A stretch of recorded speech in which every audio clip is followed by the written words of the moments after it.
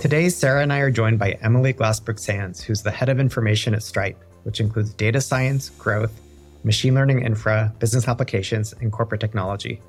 Emily was previously the VP of data science at Coursera, where she led development of AI-powered products to have personalized learning, scalable teaching, skill measurement, and more. We're excited to talk with Emily today about Stripe, AI, fintech, and education. Emily, welcome to New Priors. Thanks so much for having me. Oh yeah, thanks so much for joining. So you now lead the information org at Stripe. Can you tell us a little bit more about what the organization does, how it's evolved under your tenure, and what are some of the span of responsibilities that you're focused on? Yeah, so I joined Stripe back in 2021, originally actually to lead data science. And David Singleton, Stripe's CTO, reached out. I didn't know a ton about Stripe, but I knew millions of businesses were using it to collect payments, which had to mean really interesting data on those businesses and on a large swath of the economy. Stripe's clearly helping companies run more effectively and also in a position to learn from its data what kind of interventions significantly improve companies' long-term success, and in some cases to actually action those. Today, I wear two hats. So the first is I support a bunch of different teams that are together tasked with enabling the effective use of data across Stripe. And this includes, from decision-making internally to building data-powered products. We've been investing a bunch in foundations, which includes building out our ML infrastructure and better organizing our data, the really sexy stuff, but also in applications like seeding a bunch of new Gen AI bets and getting them out to our users. So that's kind of hat one. And then second, I'm accountable for our self-serve business. So a huge number of SMBs and startups come to Stripe directly to get started. They self-serve through the website.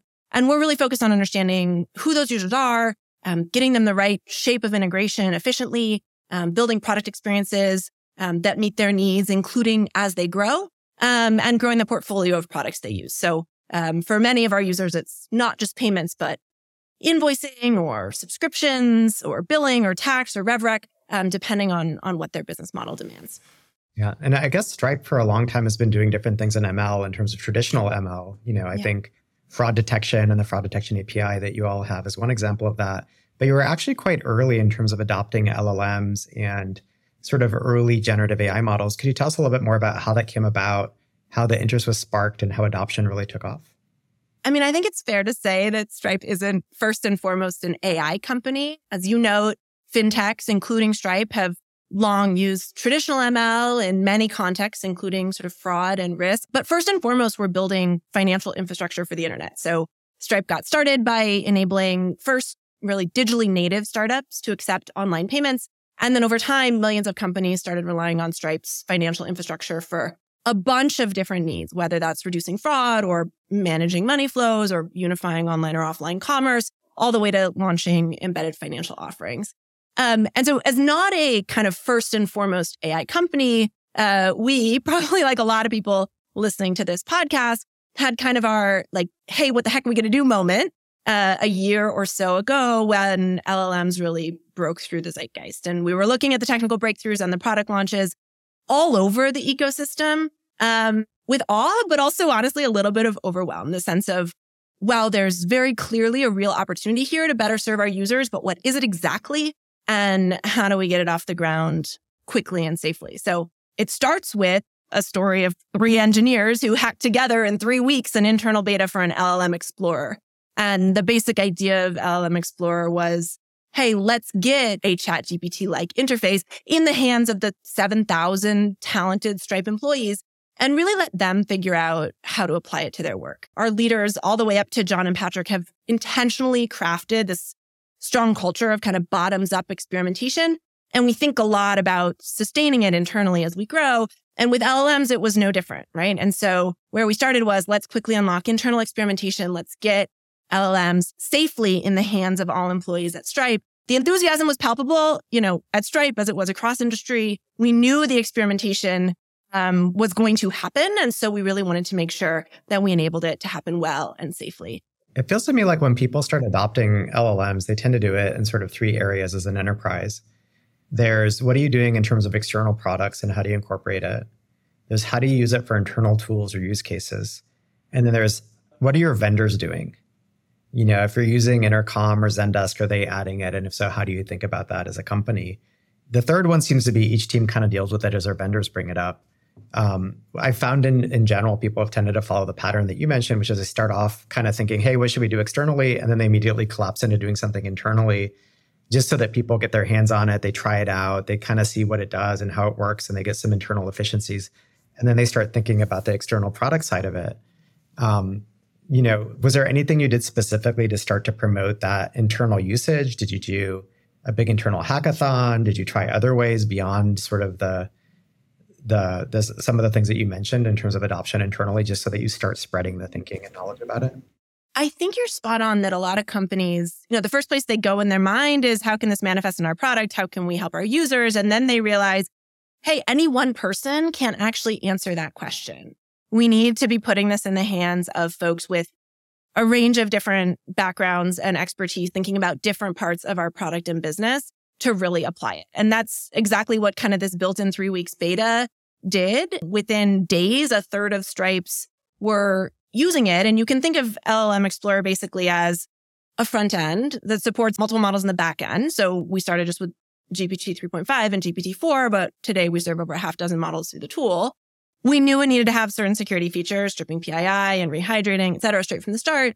And we spun up, a Slack channel and a hackathon and more to help kind of build momentum. We didn't actually need to do much to build momentum. Within days, a third of Stripes were using it. And so from there, we started to look at, okay, what are they using it for? What do we see in the logs? And the answer was Stripes were using it for all sorts of things, honestly. But there was this opportunity to create more community and sharing in the tool directly so that they could build on each other's work and weren't sort of doing that inside Slack. So a simple example, but shortly after we launched the original tool, we set up this little functionality called presets, and basically just lets you save and share your prompt engineering. Maybe this exists. If not, some startup should go build it for everybody. And then everyone else at Stripe can search and upvote, and you see what bubbles to the top. And basically overnight, we had 300 of these reusable LLM interaction patterns. And they ran the gamut, but just an example, thousands of Stripes still today use the Stripe style guide, which basically, I don't care if you're a product marketer writing copy for the website or a sales development rep writing a cold email, or you're an exec who's preparing for a meeting, you run your copy or talk track or whatever through this style guide, and it returns back to you the same content in Stripe tone. The enthusiasm was palpable, and we had to figure out ways to harness it and build more of a community around it. The weekly active user count of this LLM Explorer is still at almost 3,000, which is just shy of half the company using it every single week. And for sure engineers, but also a ton of salespeople and marketers and ops folks. So I think there's a lot that the technology can actually do to create the community. And then the next step is, okay, how do you get it from this internal prototyping to actually enabling also more production grade solutions? How did you begin to look at that data or go from explore to exploit here, right? So one of the Stripes I talked to said that I should ask you about applied ML accelerator teams. I don't know if that's here or further along in the funnel of your plan to get these new AI capabilities distributed across the company in real ways. We can talk about it here and we can talk about it later. So the idea of accelerators is basically ring fencing 1 to 2 pizza teams and multiple of them to get new AI bets seeded. And one of the accelerators was actually what produced this LLM Explorer. So it's very hard to just pull 3 engineers off of, their work building radar to build an LLM Explorer. So we have this sort of experimental bets funding internally. It's run out of, by David Singleton, so out of our CTO's office. And it'll basically be hey, we'd like to build a 1 pizza team and we want to fund it for 6 months. So relatively durable. And here's roughly the charter and here's roughly the milestones, but we're going to learn and iterate as we go. And so actually this infrastructure is an example of an output from the accelerator. We have other accelerators that are working on the applied side. So, hey, we know that given the advances in LLMs in particular, there's way more we can do for our support experience, both user-facing and also internally for our ops agents. And to your comment earlier, Lod, for sure there's third-party solutions we can buy, but is there some, homegrown solution that can actually be used across a variety of internal applications? And can we just go build that? So that's another example of the kind of thing that our applied accelerators build. And I think, the applied accelerators aren't, you fund a one pizza team and you go hire these people. They're actually opportunities for growth and development for internal talent. So the vast majority of folks who join the accelerator have been at Stripe for many years. They're doing a rotation onto the accelerator. It's likely to become their permanent home, but that's up to them. You mentioned you have some favorite applications that have already like these sort of assistant capabilities. Can you talk about some of them? The primary ways we're finding LLMs useful today at Stripe in user-facing applications is first, automating the writing of code, and then second, accelerating information retrieval. And both are proving really powerful for our users. So on automating code, Radar Assistant and Sigma Assistant are two new products that are in beta and rolling out to all users soon. Radar Assistant is really about generating custom fraud rules from natural language. So most folks listening probably have heard of Stripe Radar. It was one of our first non-payments products. It's an ML-powered product. It helps identify and block fraudulent transactions. But then in addition to the core Radar product, which works generally under the hood without any user-provided direction, we have Radar for Fraud Teams, which is about letting users write custom rules. So maybe you don't have any customers in a given country and you want to block any transactions from IP addresses in that geo.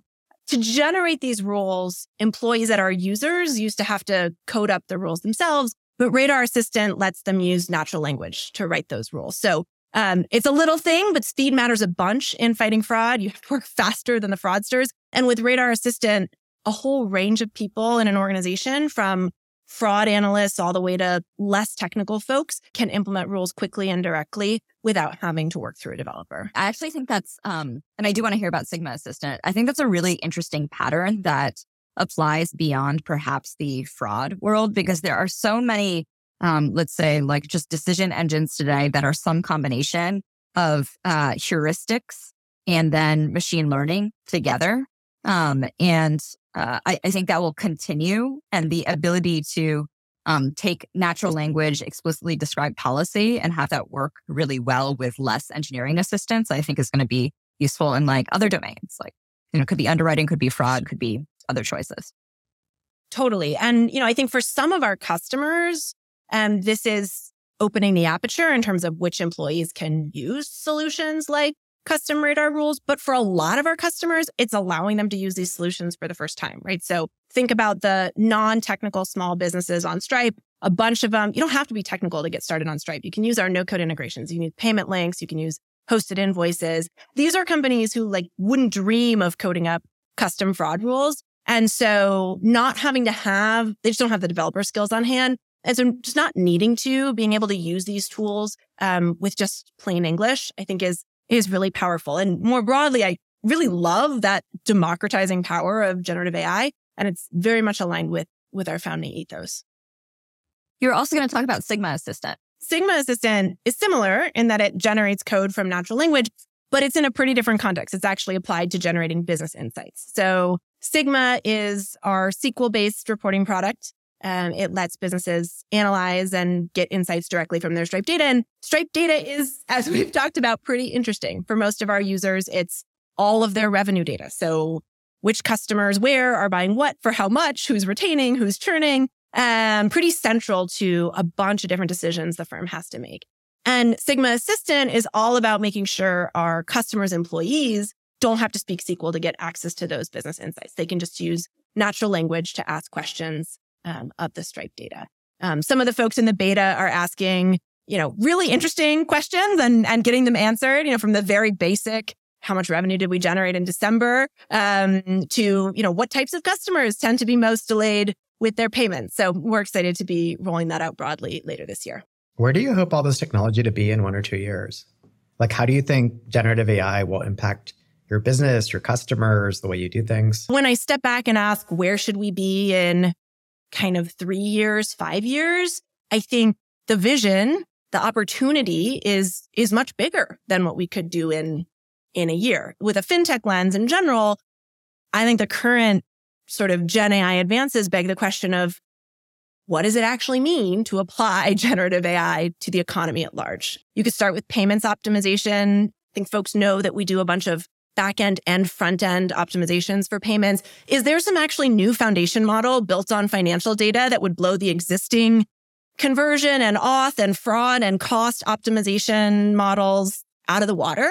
We can do incremental model improvements today, and quarter over quarter, they drive meaningful bips of uplift. But it doesn't feel crazy to think that a good foundation model could outperform more traditional approaches by, 100 bips, 200 bips. So I think just in payments optimization alone, we can ask the question of what might foundation model look like in that context.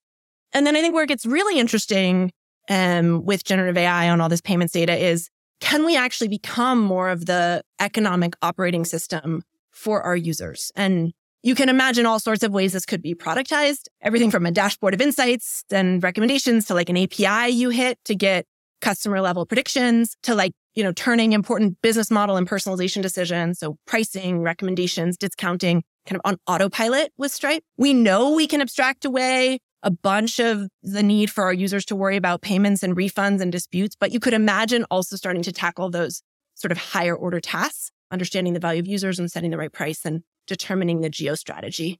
And then this is more at a macro level, but businesses rely on all sorts of economic signals, CPI for tracking inflation or small business index for tracking the health of the sector. And those are very useful for steering business decisions based on macro trends, but they tend to be quite lagging. And so this question of, can real-time data speed the time to insight and thus response, I think is interesting. So, those are all more sort of future looking, but I'm very bullish on a world where we're able to really holistically help users grow their businesses well beyond payments, but built on payments data. Rewinding all the way back to now, you are a year into the exploration. How do you decide to invest beyond a one pizza team? Like, does that happen organically in all of the product and engineering teams you have? Does it happen where you at some cadence look at the usage data and say these top down, bottoms up are things we care about? Do you need to restructure the org to make that happen?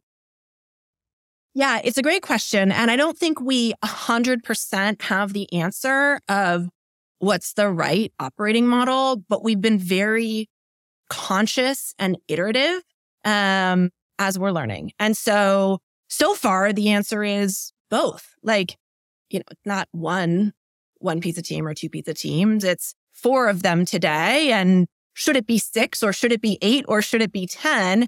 And then in parallel, where can we really support the vertical teams or the core product organization in adopting LLMs or generative AI more broadly directly? There are a couple of examples, but at Stripe, we're very focused on leveraging AI so that non-technical folks that are users can do things that they couldn't do before. And then also so that technical folks can move an order of magnitude faster. And there are some pretty obvious industry standard ways that we're finding LLMs can automate the writing of code and accelerate information retrieval. And we're building those both out of the existing vertical teams and out of the accelerators. That makes sense. You mentioned that you have, I think it was at least 6 different models you're using internally. How do you think about what models to use for what? And do you focus on RAG, fine-tuning, open source, closed source, time to first token, inference? I'm sort of curious what that matrix of decisions is relative to specific use cases and how you ended up with this sort of proliferation of models, because I feel like the more sophisticated people get, the more they tend to have this proliferation happen internally. So we do have a proliferation of models, but we are not centrally, for example, within our ML infrastructure group, super prescriptive about what model individual applications need to use. So I talked about LLM Explorer and the presets, and sort of that was back in March. And we very quickly turned that into building an internal API for more programmatic use of LLMs, right? We wanted it to be equally easy and safe for Stripes to build production grade systems and services. There are 60 applications built on that now, a bunch internal, but also several external. And I'm happy to talk about a couple of them. That's what planted the seeds for a lot of the product initiatives we're now investing in more heavily. We have default models based on the use cases, but we also give individual teams agency to choose based on cost considerations, latency considerations. There's obviously depending on the application, different performance requirements. And then, there also is this very real question of cost. So, we're running this infrastructure centrally. But we found that for the most expensive applications, we do bill them to the local teams. And so we work with them very closely to understand what makes sense given the unit economics of the product, the importance of quality at this stage, how they're thinking about scaling, what the latency requirements are, and so on. We have heard that previously, it was a little bit overwhelming for individual teams to figure out what model to use, but also to go through the enterprise agreement and get the infrastructure up and running. And so centralizing a lot of that, I do think has sort of economies of scale. But again, we're not prescriptive, and we do leave agency to the individual applications to make those trade-offs. What other infrastructure do you decide to build centrally, right? So another Stripe told me that I should ask you about your internal experimentation and sort of testing infrastructure. And so love to hear about anything new you've built in order to enable teams from your org or a central org.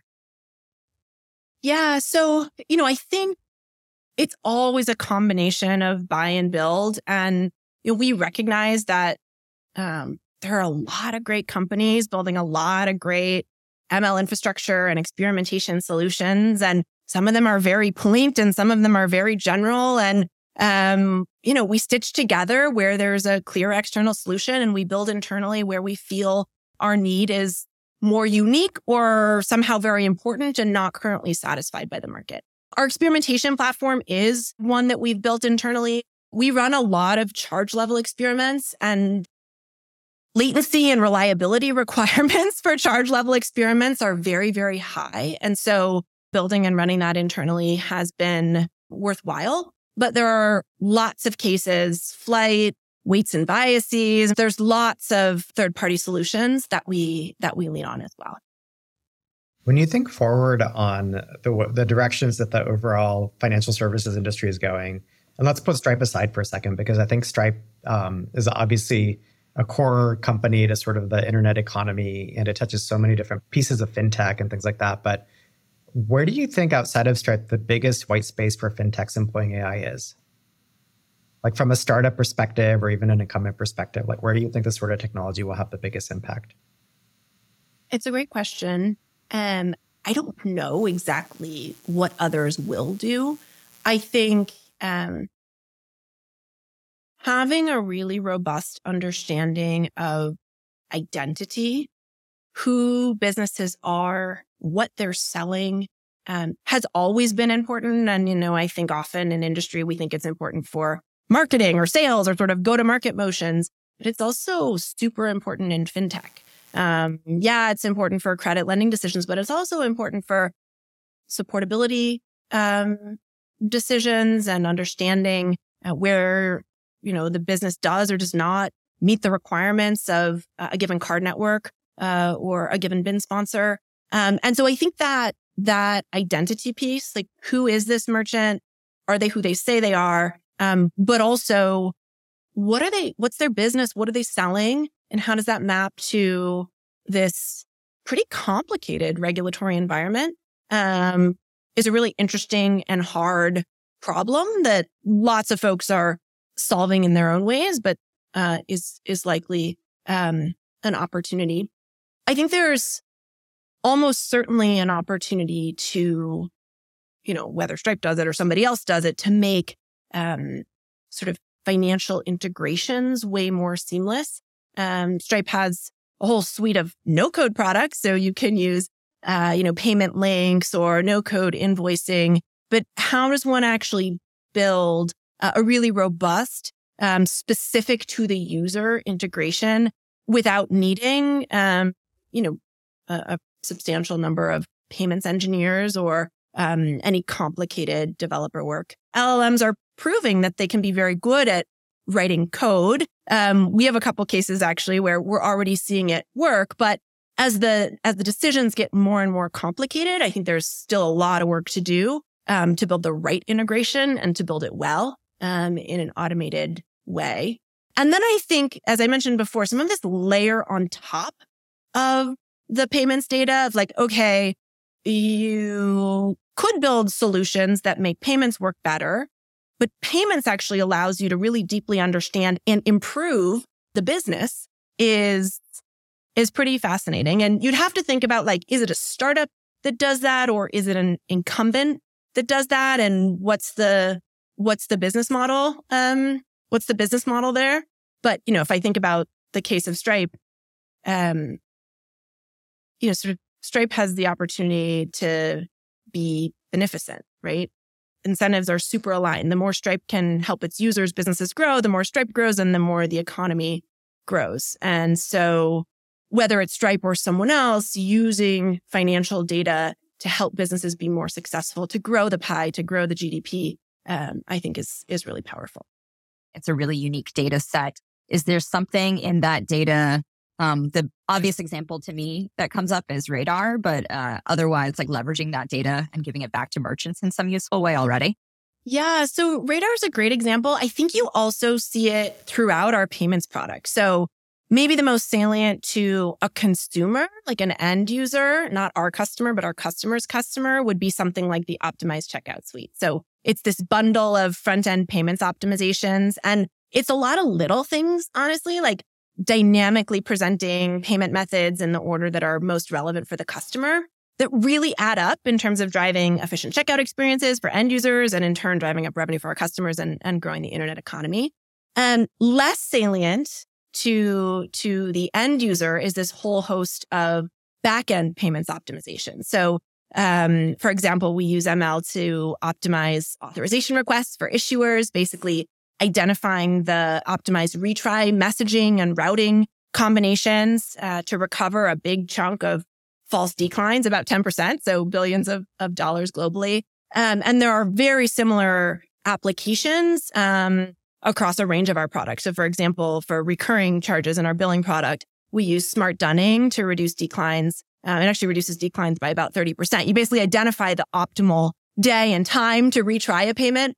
For transactions that are declined, for example, due to insufficient funds, it's really easy to know at what day and time sufficient funds will pop in. And the list goes on. Stripe Radar, which you mentioned, considers 1,000 characteristics of a transaction and figures out in less than 100 milliseconds if each of the billions of legitimate payments made on Stripe can go through. And so those are all payments or payments adjacent optimizations, but conversion, auth, fraud. We don't really talk about cost optimization. That's another one.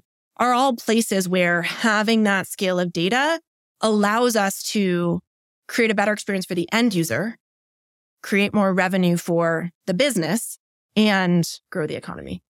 So I know that your background in like labor economics has influenced both your career decisions, like joining Coursera and Stripe, and your approach to data science. Can you talk a little bit more about how you think that shapes you as a leader, or even Stripe's approach to understanding macro trends and macro data? The through line in my career, both in academia and then in industry, has been using data to understand how individuals and firms make decisions, and in particular to help those decisions be higher quality. And so, you mentioned labor economics. I've long been fascinated by who gets access to opportunity and why. So it started all the way back in college. I met this playwright in New York. She told me less than a fifth of productions on U.S. stages were written by women and asked if I could help figure out why. And as part of that, I ran an audit study. So, some excellent playwrights donated 4 never-before-seen scripts. And I sent them out to hundreds of theaters and asked them whether they wanted to put it on stage, why or why not. And I just varied the pen name. Is this written by Mary Walker or Michael Walker?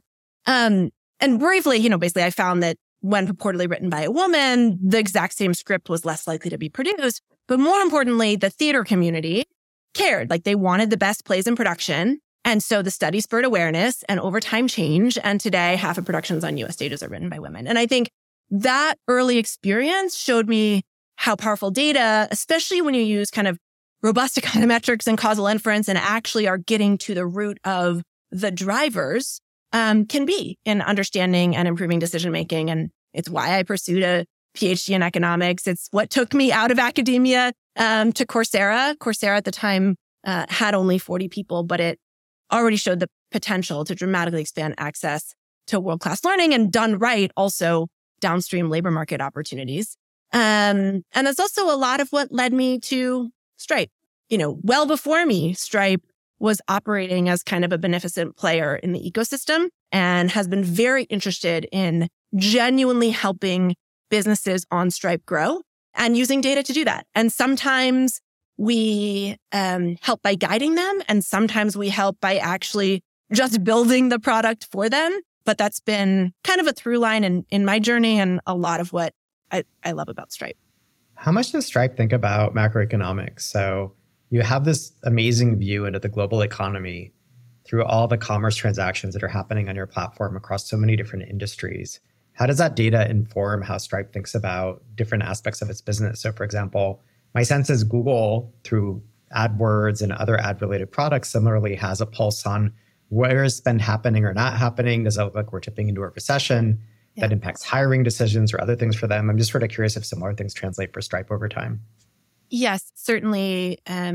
We do get rich insight into where the economy is headed, and we use it to guide our internal decision making.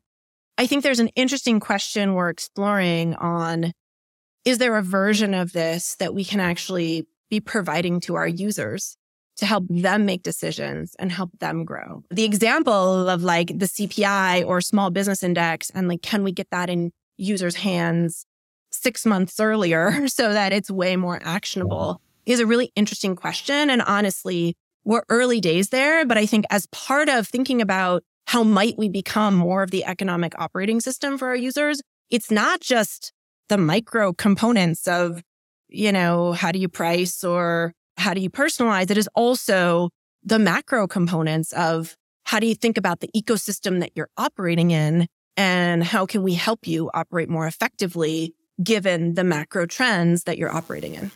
That makes sense. You don't look at the one pizza team and say, no pepperoni this month, cheese only. No. I mean, I think John and Patrick pretty well. That would be whiplash. Stripe is in a very fortunate position to really be in charge of our own destiny and be able to take a very long-sighted view in choosing where and how to invest in the business. And so no, from the perspective of like, do we add 10 people or 100 people or 1,000 people? We're not micromanaging at that level. That's much less driven, honestly, by the macro on average, and much more driven by where do we see opportunities to serve users given what's happening. And I mean, we can even talk about AI users, right? AI users actually there's this whole wave of AI startups, and they have fundamentally different needs than a bunch of the waves of startups before them. And so that actually begs the question of, where do we invest more now to get ahead of those needs? Because we know there's demand. Yeah, it makes a lot of sense. I guess the last area that we had sort of questions about, given your background and all the amazing things you've worked on over time, is, you spent a lot of time at Coursera, which was really focused on how do you bring different forms of online learning and knowledge to the world. And one of the areas that a lot of people have talked about from a global equity perspective in AI and its impact is education. Yeah. And so we're really curious to get your thoughts on how you view AI impacting education, but also importantly, where will that first substantiate? Is that a US-based thing? Is it certain countries or markets? Is it K through 12? Is it college? Is it post-college learning? Like, we're just a little bit curious how you think about AI and education, and where is it going to be most important in the short run versus long run? I was at Coursera for about 8 years. I grew from an IC to leading the end-to-end data team. And through that journey, I was increasingly motivated by building products that were only possible because of the data. And the first places we started were in the obvious places. So you personalize discovery of content, you personalize the learning experience, you do more to scale the teaching experience.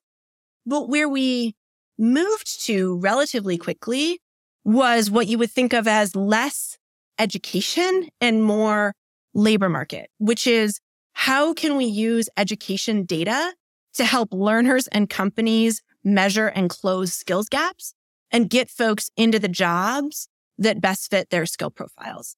And so, that's not at all to downplay the opportunity that we have in AI to make meaningful advances in how, elementary school students learn and make that learning really customized to them, and make sure that there is high quality instruction in lots of pockets of the world that wouldn't otherwise have it.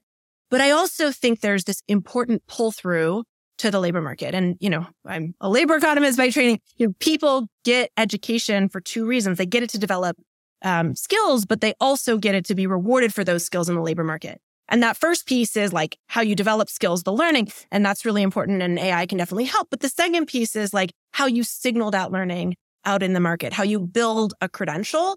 And, I was on some World Economic Forums, and we were working a bunch on, hey, could we make, with data, skills more the currency of the labor market? And Coursera has substantially moved that direction, including in their enterprise product. And I hope many others will move that direction too. Not instead of or as a substitute for using it in the learning experience, but just recognizing that so much of what individuals need from education is that signaling, is that credential. And I think the best way, most equitable, fairest way to do that is through skill measurement. Great. That makes a ton of sense. As discussed earlier, Stripe has this amazing vantage point into all sorts of different online businesses and how they're evolving over time. What are the differences between some of these AI-centric sort of next-gen companies that Stripe serves as customers versus what you've seen traditionally in e-commerce or SaaS or other areas? It's a great question. I mean, we've worked hand in hand with the builders of a bunch of different technology waves to make sure they have the financial infrastructure they need. Some of the earliest waves were marketplaces, infra platforms, social media. Think kind of the young DoorDash or Instacart or Postmates or Twilio. And, those grew up to become some of the largest companies today. We've grown up with them. There was also, as you noted, kind of the SaaS wave. And the current wave is AI. And in terms of the unique needs of AI startups, probably 4 notable differences versus the prior waves.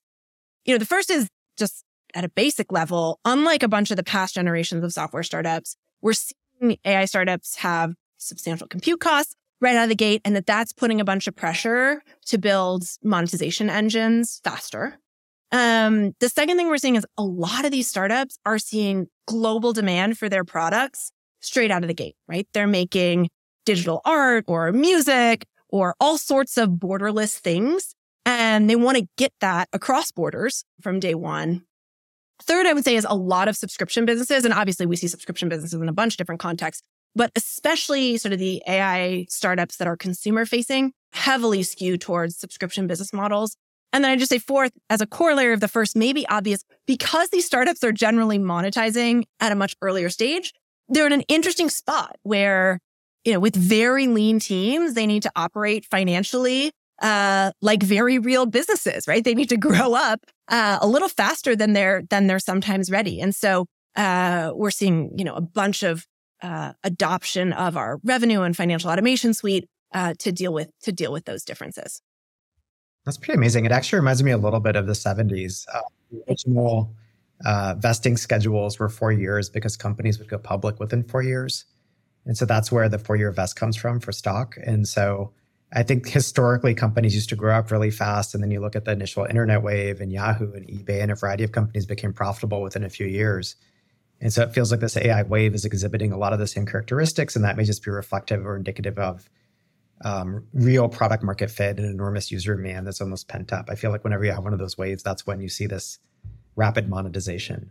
It's happening so fast. I mean, we saw a massive spike in the number of generative AI companies on Stripe over the last year, and a bunch of them were 2-person teams you've likely never heard of, all the way, well, maybe you've heard of, but most people haven't, all the way to kind of hyper scaling startups with millions of users like Otter AI and Midjourney. We're looking at the list of top 50 AI companies put out by Forbes last year, and noticed over half were using Stripe. And, oftentimes you have top startups and a bunch of them aren't even really monetizing yet. And it's striking what share of these AI companies are monetizing and monetizing early and monetizing fast. At the foundation layer, yes, OpenAI and Mistral, but also a bunch of companies at the application layer.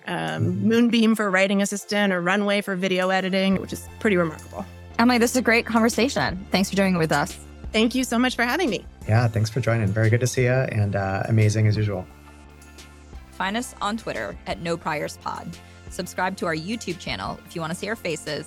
Follow the show on Apple Podcasts, Spotify, or wherever you listen. That way you get a new episode every week. And sign up for emails or find transcripts for every episode at no-priors.com.